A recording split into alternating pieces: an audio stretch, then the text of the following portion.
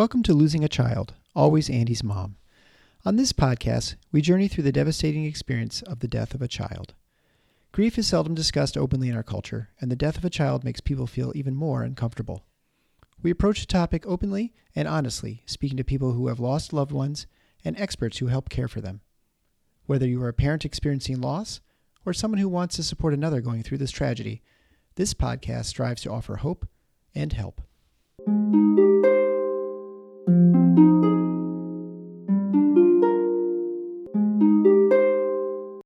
Welcome to episode 38 of Losing a Child, Always Andy's Mom. I'm Marcy Larson, Andy's mom. I'd like to start out today's episode with a couple of big thank yous.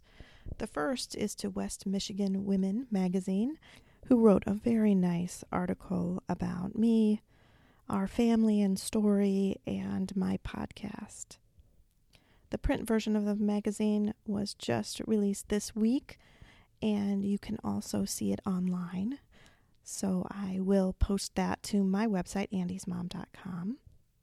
The second person I'd like to thank is Megan from the Grieving Moms podcast. She was on an episode recently with me as Aria's mom, but had me on her show as well to talk more about Andy's story. So you can certainly listen again to that one. It was released this morning as well. So that's on the Grieving Moms podcast. On today's episode of Always Andy's Mom, I talk with Sandy, Hattie's mom. Hattie was almost 10 months old when she died from an unsafe sleep situation at her daycare. Sandy and I talk about the struggles that she has gone through over these past 5 years now. She talks about good friends who have helped her and the struggles she still faces today, especially struggles with faith and trust. She has started a foundation called Hattie's Calling that helps to give sleep sacks to individual parents, pediatrics offices, and hospitals.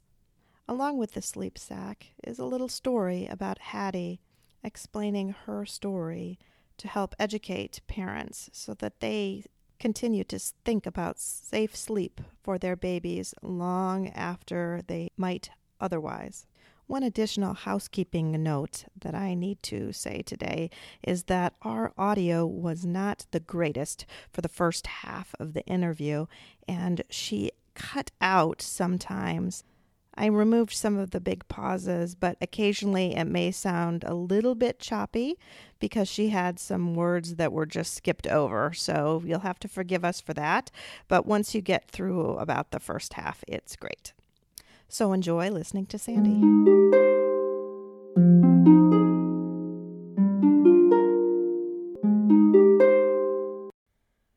Thank you so much for agreeing to be on the show today, Sandy. I really appreciate it.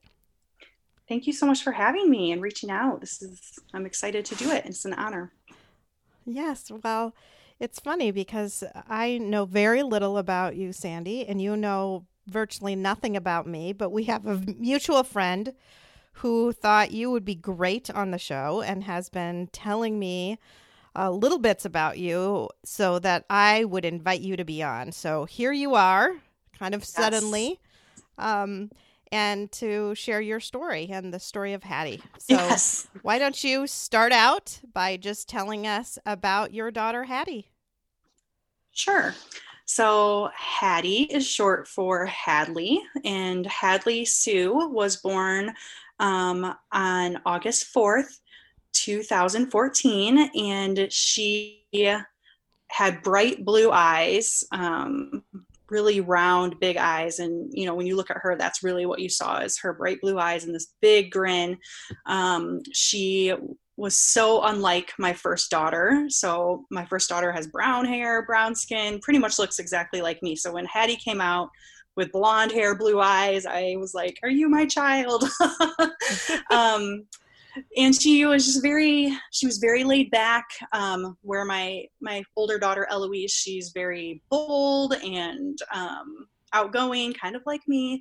And Hattie was just more reserved into herself in groups of people, but She really loved like one-on-one time with anyone who would hold her or pay attention to her. And you could tell she really just liked, even as a baby, like to connect with you. Like she really liked to look in your eyes, and she was really focused on people's faces, and you could tell that right away. And so you could tell she was just kind of the, you know, the laid back baby, taking it all in, maybe a little bit more reserved, but so sweet and happy. But she could be a little feisty with her sister too. She liked to bite and growl and do all those fun things too. But she was definitely very different. So, you know, when you start having kids, you kind of have this idea in your head of what they'll be like. And I assumed they would all just be like me. So having her be so different, we kind of had a bond, because I felt like I had to, you know, maybe look out for her a little bit more, or, you know, just kind of protect her. She was so, it was kind of just different having Hattie, just the perfect addition to our family. And that's funny, when you have one, then you kind of assume they'll all be like the first one too. Right. Yep. That's what I thought. Yep. And it was really kind of a dream come true for me, because I grew up as an only child, and, you know, I would always see my friends who had these sibling bonds, and I just didn't have that. So to be able to have two girls and have that sister bond that I really, really wanted was really a dream come true. Oh, that's so sweet. So why don't you go into what happened with Hattie? Sure. So I was a full-time working mom. Both my husband and I are in property management, and so we had to find daycare for our girls. And we found a licensed in-home daycare. We thought that was the best option, a smaller group of kids. And Eloise had been there for about a year before we had Hattie. And so Hattie had been there since she was 6 weeks, and so she had been there for a while, and she was 4 days shy of being 10 months. So it was right around this time of the year. And I dropped the girls off in the morning as usual, and went about my day at work, answering phone calls and doing all of that. And I was actually having a doctor's appointment that day, and I went to the doctor, and I got a phone call on my phone that said unknown caller. And so, you know, I was kind of annoyed, like, why is this person calling me? It's probably just, you know, a telemarketer. So I sent it to voicemail, and then they immediately called back, and I was like, well, that's a little strange. So I picked it up, you know, kind of annoyed, like, what do you want? And the voice on the phone was, this is so-and-so from the Ottawa County Sheriff's Department, and we need to talk to you. And so from the job that I do, it wasn't really out of the ordinary for the police to contact me on my cell phone. Yeah. And so I was, you know, annoyed, like, well, can you just tell me what it is? Like, I'll take care of it when I get out of this appointment. And their, you know, the response was, no, you know, we need to come and see you right now. And when that, you know, everything starts going through your head. Like, I knew my husband, Chris, was traveling that day. So I immediately thought, okay, maybe Chris was in an accident. I'm at the gynecologist, who's going to come talk to me at the gynecologist over something small. So, you know, I waited there with my doctor. Thankfully, I brought my friend with me that day, my best friend, Emily. And next thing I knew, the police were there. And so this sheriff came in, and my husband, Chris, was on speakerphone, and we both, you know, thought it was work related, or, you know, you're still not knowing what's happening. And he sat down, and Chris was on speakerphone, and he said, the police were called out to your daycare today, and your daughter has passed away. Oh, my word. And both of us, you know, and they said Hattie. And from, you know, then everything just starts rolling from there, and, you know, you're out of control, screaming. And thankfully, I had a friend there with me. I couldn't imagine, you know, being by myself at that point. And we didn't know what happened. So we had to drive and meet the police. They wouldn't let me go to where Hattie was, which I really, really wanted to go there. And I still feel like that would have been the right choice for me. But so we met them at a fire station, and they, you know, start talking to us about Hattie, asking questions like, has she had any trauma? Was she sick? Then they started asking, you know, does she sleep with a blanket? And all of this. And I think it was the next day we found out that after the autopsy had been done, that she had been found with a blanket over her head, and she suffocated on that, almost 10 months old. She was almost walking, sitting up, standing up, holding on to stuff. So for her to suffocate on a blanket was just unbelievable to me. And Right. until, it was really explained to me how she was found. So she, definitely had a blanket over her head, and she had been like that for 2 hours, and she was gone for about an hour before they found her. So after hearing all that, and then it kind of sinks in that, wow, like she didn't just pass away. Like this was something that could have been prevented. Like she should still be here today, is what really just changed everything for me, knowing that this shouldn't have happened. This was an accident. If the rules had been followed that day, Hattie would still be here. So that's something I live with, and that's hard, to tell her story. So that's kind of what we do now. Yeah. Did you communicate much with the daycare at all? It doesn't sound like they like talked to you. we were really, really close. She loved my girls. She unfortunately made some bad choices that day that, led to the death of my child.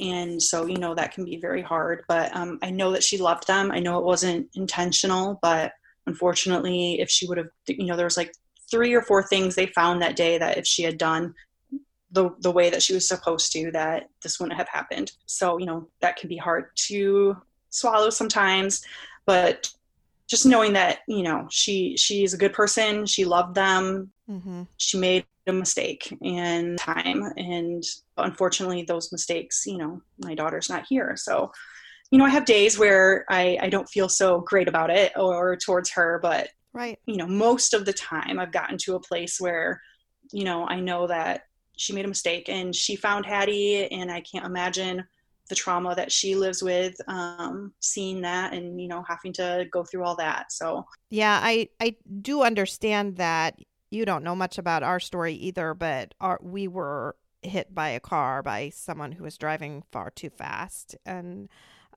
she was distracted by something. We'll never know what, but she hit us. We were in a construction zone in an exit lane, so it should have never happened. So it's very, very similar in that she certainly didn't want it to happen. She didn't mean for it to happen. She didn't go out that day thinking, I'm going to drive crazy and put people's lives at risk. But it was a mistake that never, ever, ever should have happened.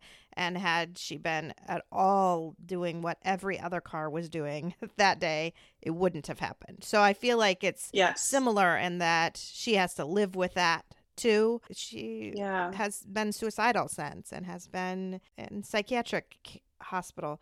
So that is horrible, but it is also good too to get messages out on things you can do to prevent these deaths that never, ever should have happened. Yeah. I mean, it definitely puts things in perspective. And, I try to remember that day to day, that my actions, like whether they are intention, like are consequences, good and bad. And so that definitely is something I think about and, try to live my life that way, obviously not perfectly, but yeah, it definitely gives perspective to that. So, right. And it makes you feel like you want to live as low risk of a life as possible. Right. Right. Like before, Hattie died, I had this carefree life, and you don't think, I mean, I guess, in your head, that people die, but you never think that your child is going to die. And now knowing that my child died, like, and that can happen, I think, I live with my kids now, and I'm not like a crazy helicopter mom, but at the same time, I know that their life could be taken at any moment, so. Because the worst thing has happened, and the worst thing can happen. You've lived through that. So I think, yes. And we know that. And so I don't want anyone else to have to know that, because it's not great. It's not, it's horrible. I know you said that you really work to try to get this message out so that people don't have to go through what you went through. So what are things that you say, maybe even related to safe sleep? Do you have specific things that you say? You said there were like 4 things that she did wrong. So what are things that you tell people they need to do right? So in the fall, after Hattie died, just sitting with my grief, it was just overwhelming. And knowing that finding out that every 3 days in the state of Michigan, a baby dies from unsafe sleep. And those are all 100% preventable deaths, was just a lot to handle. And I'm a huge believer in that we are the meaning makers. And nationwide, it's 10 babies a day die from unsafe sleep situations. Wow. So opioids, suicide, and I think car accidents combined. So it's like, these are huge deaths, like huge death rates. I'm not saying that those aren't important too. They are very, those causes are very important. But this one is too, and it just doesn't get the same recognition as those. People don't talk about it as much, but this is, a preventable death, and these babies are dying, and we can do something about it. So I'm a huge believer, like I said, in being the meaning maker. So Hattie's death, if I didn't talk about it, if I didn't share her story, her death is meaningless to everyone except for me. Like, I would be the only one that remembers it in my family. So I wanted to make it mean something. So that fall, I decided to start Hattie's Calling. Every child wakes up, and we raise money and we purchase Safe Sleep Sacks, which is like a wearable blanket so that babies can sleep safe in their cribs. So and we spread her story, and we talk about the ABCs of safe sleep. So A, meaning they sleep alone, no blankets, no stuffed animals, no little loveys that people use. Like, those babies have died from those things. So sleeping alone in their crib is important. B stands for on their back. So babies should always be sleeping on their back. You should always put babies to sleep on their back. Now, if they can roll back to front or from back to stomach and stomach to back, then you don't need to roll them over, but you should always put them down on their back. And then C stands for crib. So the safest place for baby to sleep is in their crib, their own crib, away from your bed, not in your bed, not in a boppy, not in a swing, and not in a car seat that's not in a car. So all of those things, baby sleeps best and safest in a crib.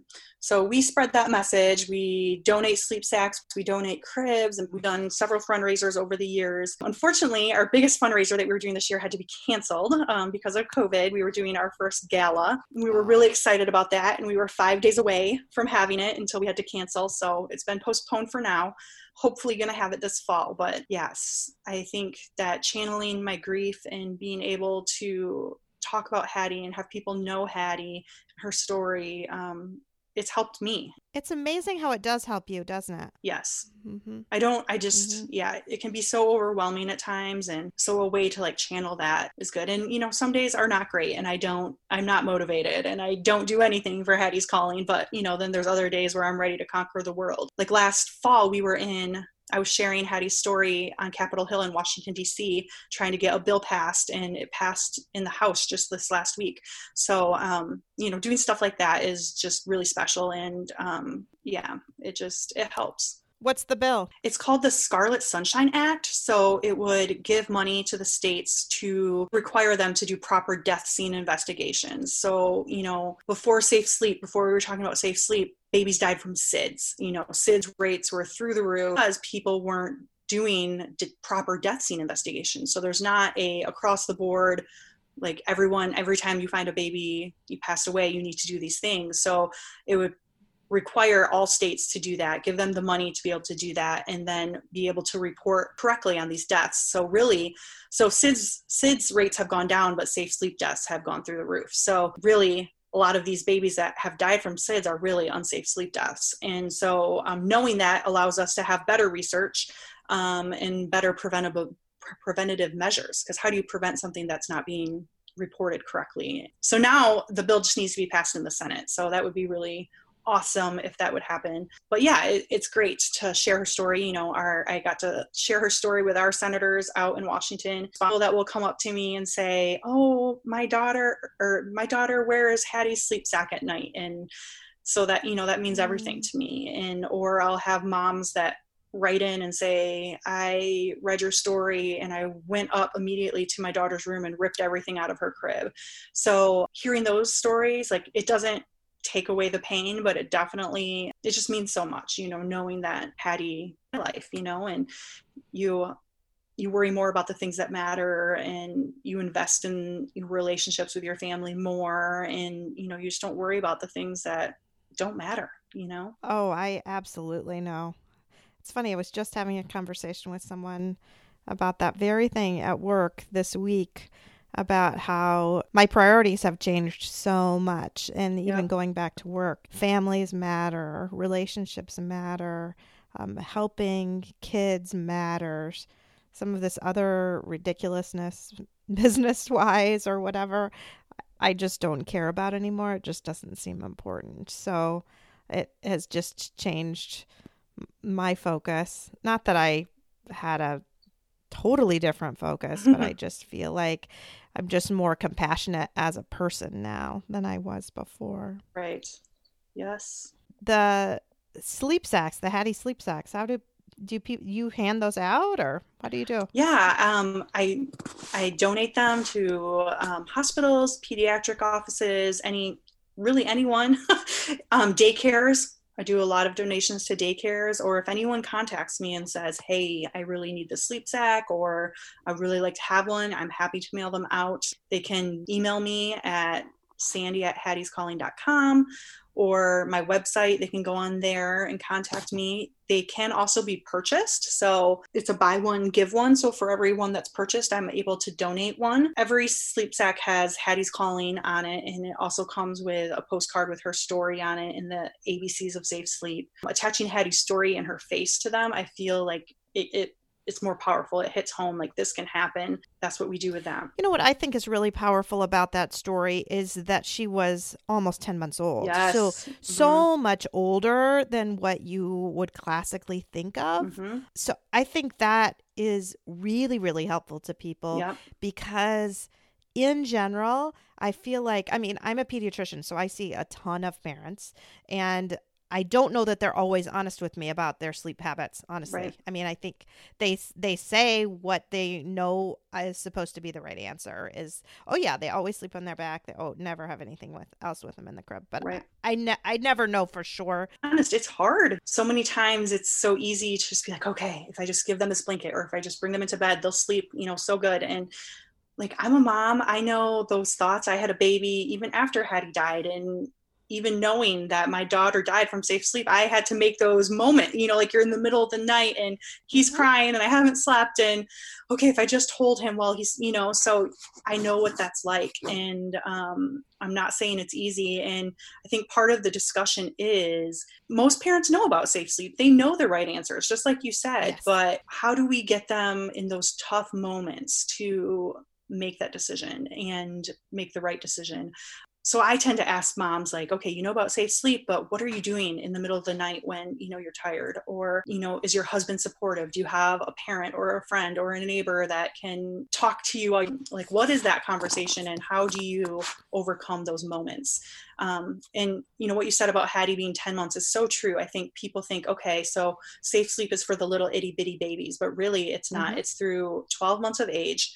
And even the AAP is recommending following safe sleep through 24 months. And then people will say, well, what about, their little stuffed animal that comforts them? Well, if you're consistent with using a sleep sack, that sleep sack becomes their comfort. And so many parents have told me that their kid will run and grab their sleep sack and get inside of it because they're excited to go to sleep with their sleep sack, so it can really be that for them. But yeah, Hattie being older was totally shocking, and I didn't believe it until I pretty much saw the pictures of how she was found.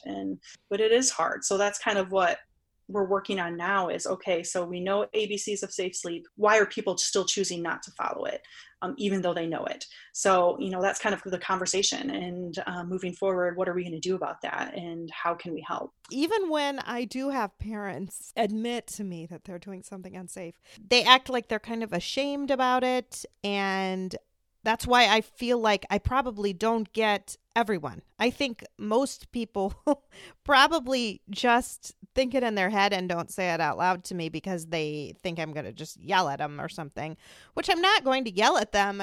We just talk about keeping your child as safe as you possibly can at all times. What can we do? What are some options? Yeah, what can we do? What can we do that can help the situation? Well, I think reminding them too that like this is just a period of time. Like they won't always sleep like this. Yes, you're tired, but you can get through this. And what I would spend 1 million sleepless nights if I knew Hattie would be here. So, and I do have conversations with parents about sleep really every single day. I mean, that is a big thing that people talk about all the time. My baby won't sleep. How do I get him to sleep through the night? Sleep, sleep, sleep. And that is what happens is you are weak at 2:00 in the morning. I Yep. talk to moms about this all the time, moms and dads. Like, no one is tough at 3:00 in the morning. You are weak. You just want to do what you can do to get through, right? So that's when you end up making bad choices. And that's why you need to have someone there with you to kind of help, right. whether it's your spouse or other parent. Hopefully, sometimes I'll say, maybe you need to go to your mom's house or something if they can help you out, because it's just getting someone there, having someone there to be able to help support you so you make always the right choice during those hard times. And you don't pull them into bed with you or do those things that you Right. really can't do. Exactly. I mean, most moms don't mean to fall asleep with their baby in their bed, but it just happens. Like, you're human. So yeah, like, what's the conversation? What can we do? How can we support you? And then it just seems easier. Yep. So how long has your organization been going on now? It'll be 5 years. So I started the fall after she died to 5 years. Oh, you started early. Wow. I can't believe you started that quickly. Yeah. Once I get something in my head, I have to do it. Once I decide to do something, that's all I can think about until I accomplish it. So a lot of times parents like to hear about how people got through those first weeks and months. Can you talk about your journey a little bit and what you found helpful and what you maybe found not helpful? Early in my journey of grief, it was I was very focused on me. And I think that's okay, because that's all you can do is really just focus on yourself. And you don't even realize that you're doing it, honestly, but that's okay. I was very, very sad for a very long time. And I had a daughter, Eloise. She was 2.5 at that time. And so I knew she needed me. And it was, just trying to do the best I could, and moment by moment, choosing, not trying to think about 5 years from now, what would that look like? 10 years from now, what would that look like? Just living moment by moment, making choices moment by moment is really how I survived. And obviously with a lot of support, I had some really great friends that for that first month were really with me around the clock. And that really helped. As my journey gets farther and farther out, I have just recently started realizing that this affected more than just me and my husband, and hearing other what they did when they found out, how they heard about it, has really just been eye-opening to me. And I'm sad to say that I didn't even think about that until now. And I've learned to just really be kind to yourself. Grief is hard. And again, moment by moment, one moment you're okay, the next moment you're not, but it's all okay. Like, if you're crying, screaming, yelling, that's okay. And I've allowed myself to do that. So some days in my grief journey, I feel like I'm on top of the world and I can conquer anything. And I feel like I'm living somewhat a normal life. And then it can be the next day or the next moment where I can't even see the next 5 minutes. And so that's why I really encourage anyone who's walking this grief journey that what really worked for me, or sometimes works for me, is that just thinking of the next moment. What can I do this moment to make it through, or to help my kid, or whatever that is? Because if I find myself thinking, oh my gosh, like 5 years from now, like I remember when I first lost Hattie, I couldn't imagine living a day without her. And it hurt so much to think about that. And now here I am 5 years later, like, how did that happen? And I remember thinking like, and I would listen to people who were farther along in their grief, 10 years, 20 years. And I was like astounded, because I was like, you seem so normal, know? And I'm like, how do you get to that place? And I realized that it's the journey, and someday I'm going to be at that place. And it's not because I chose to, it's just going to happen. And so, I think, maybe there are some conscious choices along the way, but I think too, a lot of it is just time and just that next moment, focusing on that next moment is going to, get you there. And eventually you're going to be sitting here 5 years and think, oh my gosh, how did I survive 5 years? And still being there and still getting up every day and still Yeah. doing things every day. And it does seem impossible. Mm-hmm. I remember thinking that same thing. And I'm not even 2 years out, and some days are still horrible. Yes. Yesterday Mm-hmm. just was terrible. It was terrible. And there were just a lot of little things. It wasn't like Mm-hmm. one super big thing. It was just a lot of tiny things. But I just spent a lot of the day crying. Yep. And one of my friends who lost her daughter had reached out to me and just said, I was thinking of you today. How are you doing? And I, wrote this complete horrible complaint about just how terribly sad I was. Yeah. But then I kind of ended it and said, but tomorrow will probably be better. Yes. And that's, Mm-hmm. I guess that's what I have now that I didn't used to have. Well, I have the knowledge that tomorrow probably will be better. Yep. Well, and don't beat yourself up over that bad day, because your child deserves all those tears. And you cry those tears because you have big love for them, and they meant so much, and their life meant so much. And so I never feel bad about crying a tear for Hattie or feeling sad about it, because she deserves that. And sometimes it's just hard, and some days are just hard, and that's just what they're going to be. Something that was really helpful for me, because I don't know why, I had a strong faith growing up. I was raised in the church. I had a personal relationship with Jesus Christ, and I was that girl that was leading the Bible studies, all of that. So when a tragedy happened, I thought I would be that person that was like, this is for God's glory and he's going to use this. And I am so the opposite of that. Like after losing Hattie, it's hard for me to say like, God is good and all those things. Even though my brain knows that it's true, it's hard to connect it to my heart. So I went to a grief group early in my grief, and this lady spoke about some things are just bad. They're just bad. And I don't have to find the good in Hattie's death. Like, yes, her death was bad and God thinks it's bad and he didn't want that for me. And so I didn't have to put them together. So there are things that are still good, and I can still smile and I can still find joy in them. And Hattie's death is bad, and that can still be bad, and that can still be sad. And I don't have to make that a good thing. Do good things come out of it? Yes. Hattie's calling is good. Our sharing our story is good, but sometimes her death is just bad, and that's what it is. And I don't have to connect the two. And so once I had that moment of realization, like I don't have to connect with the good and the bad, it just like a weight was lifted off of me. That is so huge. I 100% agree with that, Mm-hmm. because it did feel like other people tried to always put a silver lining on it, on how God Mm-hmm. was going to work through this, how God was going to bring Mm-hmm. people to Christ, how this was happening. And it just would make me angry. Yeah. And then I just felt so bad about, well, now I'm angry and bitter and upset with these people who were my friends, good friends, who I'd been in Bible study with before. But it is important to separate those out in my mind. It has to be.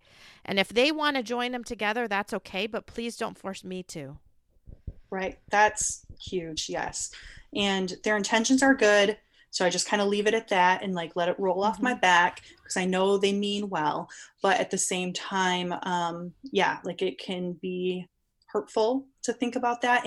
And God, frankly, doesn't need me to be on board with how he's going to use Hattie's death. Right. God can use it without me being on board, and people are still going to, there still is a silver lining. I don't necessarily have to be on board with it for it to happen. Right. So I think that's huge. Like just letting yourself know that and feel that and live in that and give yourself grace. But yeah, I mean, unfortunately, losing a child, it affects more than just Hattie dying. Like there's so much more. It affects how I parent. It affects my marriage, my relationships with my friends. And so, but it does. I think for me, I found that one friend. Like all my friends have been great. They all have. But I found that one friend that I can say the ugliest stuff to, my ugly thoughts, the thoughts that would like probably scare people, Mm-hmm. and I know she's safe, and I know she knows I'm not like making a plan to end my life, or, you know, like those things. Like, I know that she's safe. She can hear them. I can speak them to her,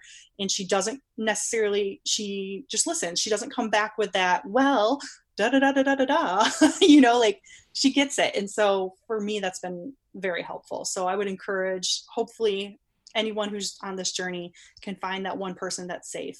Because unfortunately, like my husband, he has his grief, and I can't go to him with those things. And at first I was really hurt by that. Like, you're my husband, I should be able to bring this to you, but he lost his daughter and he's watching me grieve, and that's hard. And so, you know, sometimes it's okay to find that somewhere else, you know, like to be able to talk about it somewhere else, because you have to be able to. Well, it's funny. We have our mutual friend, Ben. He is that to my husband. That's great. He is the person he can turn to when he just can't turn to me, because I feel terrible when he's having really a bad day and is tearful, and I can tell he's upset. It's hard because a lot of those times I'm just not strong enough to help him. And so I'm glad Ben can, because I just can't. And I think he feels bad, you know, wanting to let too much of it out to me, because he doesn't want to put me down in that dark, dark hole again if I'm not having a really bad day. So you are right. It's important to find somebody to be able to turn to, and someone that you're not going to freak out. Yeah. You know, when I'm having my sad times, I like go through people and I think, okay, who could handle this today and is not going to completely overreact or panic or have it ruin their day. Right. You just have to kind of think about it. And the person that in 5 years, which for me it's 5 years, can still hear me say the same things I was saying day one, that first year. Like, some things just don't change with your grief. And that was a reason that sometimes I don't talk to certain friends, because I know they don't want to hear me in that same spot, that I am still in the same spot. And I'm not in that spot every day, but sometimes I still am. And I'm saying the same things. And I know that can, as a friend, be hard to watch. And so you really, finding that person that is safe and just lets you be is so, so vital to the journey, I think. Oh, without a doubt. Without a doubt. So I had done counseling for a really, really long time, you know, and we would talk about what happened. And that was great for me, because I am constantly in my head thinking about that moment. And my husband obviously can't hear me talk about that anymore. So I would talk to a counselor about it. And that was great. And that was good. But then in this moment that I'm in now, I feel there's certain areas I'm just feeling very stuck. And so I'm meeting with a life coach. And it's great because she's also my pastor's wife, but she's a life coach, and she also knows my story, so I don't have to explain it to her all the time. And we're working on moving forward, not moving on, but moving forward in these areas that I feel stuck, in a way that I can honor Hattie and bring her with me, and not, because I was so scared, you know, about moving on and like not bringing Hattie with me, you know, like that is terrifying in my grief. And I wanted to dig my heels in and be like, nope, I'm staying right here. Like, this is what it's going to be. This is as good as it's going to get, you know? So we've really been working on that. I just started, so I don't have like a whole lot of like insight in how it's going to go, but it's given me, I don't know if I dare say it's giving me hope yet, but it's giving me the glimpse that I can see that hope is there or in the near future. So yeah, that's been really good. So it's not so much focusing on what happened in the past, and it's just, how can I move forward, because I have a family and I, you know, they deserve the best of me too. So how do I move forward but still bring Hattie with us in a way that's healthy? And so that's where I'm at now, and I don't have all the answers for that, and it's just it took me 5 years to get here and make the decision that I do need to do this. Yeah, I'm kind of excited about it, and it's going well, and that's where I'm at. Good. Yeah. Good. I mean, it is such a slow process that it doesn't seem strange to me at all that you're kind of still coming up with new things to work on at 5 years. That seems really normal. But for the average person, that seems like a long time. Yes. Mm-hmm. Yep. So how do you try to keep Hattie alive with your family now? Did you have other children? Yes. So Eloise was older than Hattie. And then Mm-hmm. 2 years after Hattie passed, we had Fitz. He's my son. He's my son. And that was a hard decision to have Fitz because I never thought I would just have one living child. I wanted to have, at first, having Fitz was for Eloise. She needs a sibling. It's for her. It wasn't so much because I wanted a baby. But then obviously I had him and I love him to death and he's great. Couldn't imagine life without him. But yeah, we try to talk about Hattie every day, and whether it's small things or big things. So, like on the anniversaries, we do big things. Like on her birthday, we celebrate her birthday. We get a cake. We do that. On the anniversary of her death, that kind of looks different, and as they get older, I'll include them more in that. And but right now they're so young that I don't want them to just see me like cry all day. So I kind of, I don't let them really see that yet. But yeah, it's anything from, talking about Hattie or something she did, or seeing a picture of her. Obviously Hattie's calling is huge. That is something we can do as a family sometimes, and it gives us all purpose, and we talk about Hattie. So anything from just like praying at night and telling God to give Hattie hugs and kisses for us, to just telling stories about her when she was here. Yeah. And it's not easy, but I love when my kids talk about her, good or bad, and just to hear her name come out of their mouths is amazing, because I know that they haven't forgot. Yeah. And that is so big to have them mentioned and remembered and talked about. That's just, yeah, because that's what every mom just wants, right? You want their life to matter. One of the biggest fears of a grieving mom, because you like so much, and I think maybe we put that on ourselves, but you feel like people forget, or that they don't want to talk about her, or that you're the only one that remembers, and those moments come and you feel those, but it's not true. People remember, and that's the greatest gift, is when someone remembers Hattie. I love that too, when someone remembers Andy. I was thinking too, when you were talking about the church and being in Bible studies, and how you were super active when you were younger. How is that now for you? Ugh. Because I have found that really difficult. I was in a BSF Bible study for many, many years, and I have continued to try to go, but I'm not really very good at it. I have a hard time I am being with able you. to do that. Do you? When Hattie first died, I kind of I clung to God for probably the first, I don't know, because it was all I could do. Like I could only think like a prayer. A prayer for me was, God help me. Like that's all I could pray for a long time. And then I got angry towards God, because I was all in for God, and I just felt really let down, almost betrayed. Like I've done, and even just saying this out loud kind of sounds crazy, but like I've done everything. Like I've, gone to church on Sundays, I've prayed, I've volunteered, I've been in the ministry, and you let my child die. And even though, that's not logical, that's not what happened, but that's how I feel. And even 5 years later, I am still angry. And my faith is something I struggle with all the time. Going to church, just sitting in there, I couldn't even sit in the pew, or in the chair, hearing the worship songs. I was like, that's a load of crap. That's what I was thinking, but this is part of why I'm working with a life coach, because I do. And I came to this realization. I do still believe in God. I'm having a hard time trusting. So yes, it's not that I don't believe, it's that I don't trust. And so that's our starting point. I don't know where we're going to go from there, but this is where moment by moment comes in. What can I do in this moment? How can I trust in this moment? And not worrying about everything else. But I know that I want this faith, for my life. I want it for my family. I want to teach it to my kids and have them experience it. So I'm not there yet though. And that's why that's so important, to separate it for me. God thinks Hattie's death is bad. God is for life. He's anti-death. So trying to separate those two, it's hard, and I don't have the answers, but I'm almost kind of too like fake it till you make it. Like maybe if I still like pray with my kids, even though I'm not praying, maybe if I just start those little things, it will ignite, it will bring that trust back.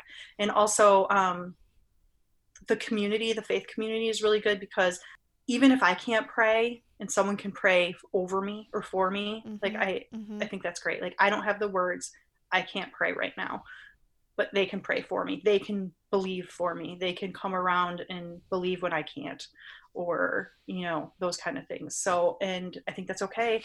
It's a relationship with God, just like any other relationship. And I'm angry. That goes through good times and bad times. Yep. Right. And so I haven't been going to church, obviously, because of COVID, but even before that, it was very spotty, because my husband was like, I'm not just going to come to church if you're just going to like run out crying every day. And I was like, yeah, I mean, I get that, but my kids need to go. Or sometimes you would go and put the kids in the kids program because I want them to go. And then we would sit in the lobby and drink coffee. And I think that's okay. God is going to meet us wherever we are. You and I are very, very similar, because except we would always go. We just always kept on going, because I was so afraid that if I didn't go, I'd never go back. Yeah. So I just kept on going. One time we didn't go. But for the most part, amazing. I just kept showing up.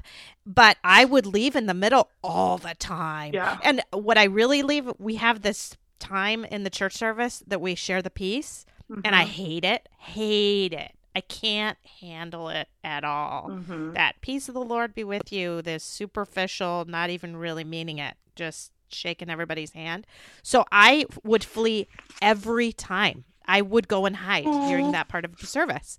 And and then I'd show back up again. And, my family started to kind of just joke about it, because I just would disappear and come back. And there are times when I would get emotional and disappear for a good period of time and then come back. But this Zoom thing has been awesome for me. I know it's terrible, and most people hate doing church through Zoom, or YouTube or whatever. I think ours is YouTube, but it is working out great, because I can still be there. I can not have other people looking at me, which I feel like I don't know if that they even are looking at me, but I just feel like they are. Yeah. I feel like everybody knows, right? Everybody knows Andy died. Everybody there was awesome when Andy died and trying to help so much. And I mean, they gave us meals from August to December. They brought us meals. Like, it got to the point where it was like too much. Like, you need to start backing off to just 2-3 times a week, because I can't even keep all of this food, right? So they were amazing to us. And so then I would also feel guilty, like I need to keep showing up, because they were always showing up for me. Yeah. So it's just interesting to hear that, and nice to hear somebody else having those same kind of struggles. You're normal. That everything it you just feel is and hard. think is normal. Like, it really is. And it's comforting to know that someone else thinks that too. Yeah. I was a singer in the praise band. I mean, that's like, we were involved in this church. Oh yeah. And I can't do that now. I can't. Yeah. And that's okay. That's way, way, way, way, way too hard. And maybe someday you will, maybe someday you won't. And it's all okay. Your life was thrown upside down, like I was to the point, like I asked my pastor, and this was like 2 weeks ago, like, is Hattie in heaven? Do I really believe that? Or is that something I tell myself because just to make me feel better? And all growing up, that's, of course they're in heaven. Like, that's what I believed, but when you're really faced with that, like when your child dies and they're not here with you, you want to know where they are. Like, I want someone to tell me that 100% they're in heaven and it's true, everything. And thankfully my pastor had this great answer, and I like immediately broke into tears, and I was like, thank you. And it was almost like, thank you for believing that for me, because right now I can't. And so what'd your pastor say? Honestly, I will have to ask him again, but it was something like, I should have wrote it down. I'll ask him. I'll send it to you. That's probably not helpful for the podcast, but I just remember whatever he said, okay. I was like, okay, like, thank you. And it was good. Well, and you have not heard this story, but my regular listeners know this story. But when my son Andy, who died when he was 14, when he was 7, he had to draw a family picture and at school. And it was on a big sheet of paper, and he was so excited to show me this picture when he was getting out of the van after we got home from school. He was talking about the picture the entire way home. We get out, I open up the door, he unrolls the picture and shows it to me, and there are 4 people in the picture. And I said, Andy, why are there 4 people in the picture? There should be 5 of us. You know, wondering, who did he forget? Did he forget his brother, his sister? Was he mad at? Who did he leave out of the picture? And he said, oh, Mommy, I'm not in the picture. I'm not going to grow up all the way. I'm in heaven. Oh, my gosh. So that gave me chills. That is a gift that I have, to know that he knows, 7 years before Andy died, he knew he was going to be in heaven. Why do you? And I can know he's going to be in heaven. Yeah, that is a huge gift. That is so crazy. Yep. I bet. Totally crazy. I bet you think about that all the time. Freaked me out. I just started praying right then. Yeah. Please God, no. Please God, no. Please God, no. Because he was so sure. So what do you? And he wasn't at all sad. Not at all. So when he died, did you immediately think about that? Immediately. Yeah. Yeah. Eric and I talked about the picture when we were still in the hospital. Oh my gosh. And I told that story at his funeral. So I don't know anything about your story. So then he didn't die right away. So did you know that he was going to then? Because no. Like when you said when he was in the hospital. Oh no, he did die right away. Oh, he did? He died Okay. on the side of the road. Oh, okay. But we were in the hospital with my other son who was hospitalized with a concussion. Okay. Mm-hmm. So, yeah. I was going to say that would be crazy. Yeah. I mean, it is crazy. Yeah. But again, small little gift, even though it's obviously not the gift you want, but how great that you know. Oh, yeah. Yeah.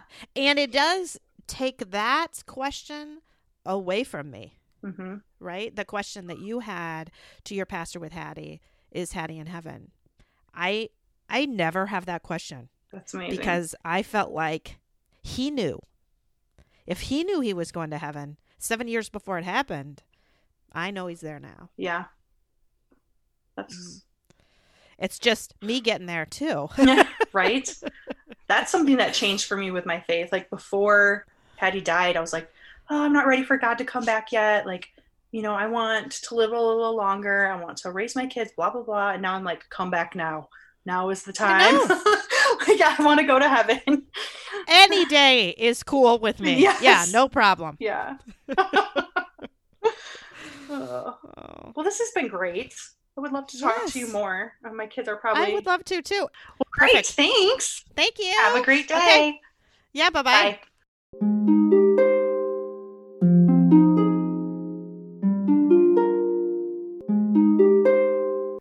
Thanks for listening to Losing a Child, Always Andy's Mom. Please subscribe to the show on your favorite podcast player. We are always looking for new show ideas. If you'd like to be a guest, know someone who'd be a great guest, or have a show idea, please email us at marcy@andysmom.com. Be sure to visit the webpage, andysmom.com, for more content, including Marcy's blog. There you can also sign up to receive updates via email. Together, let's work to inspire hope, one day at a time.